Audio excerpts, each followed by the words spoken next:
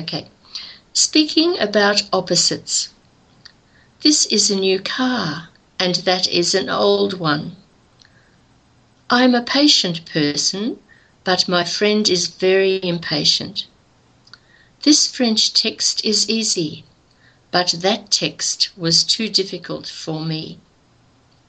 These people are cold, but those people are hot because they are sportsmen. I live in a multi-story apartment building, but I would like to live in a small house.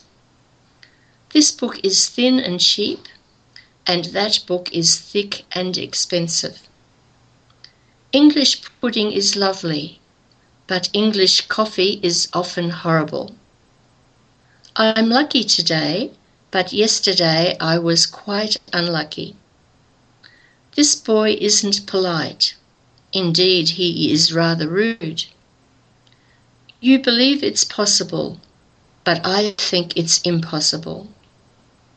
Older people in the workforce have more experience than young people, but young people think they should earn more than old people.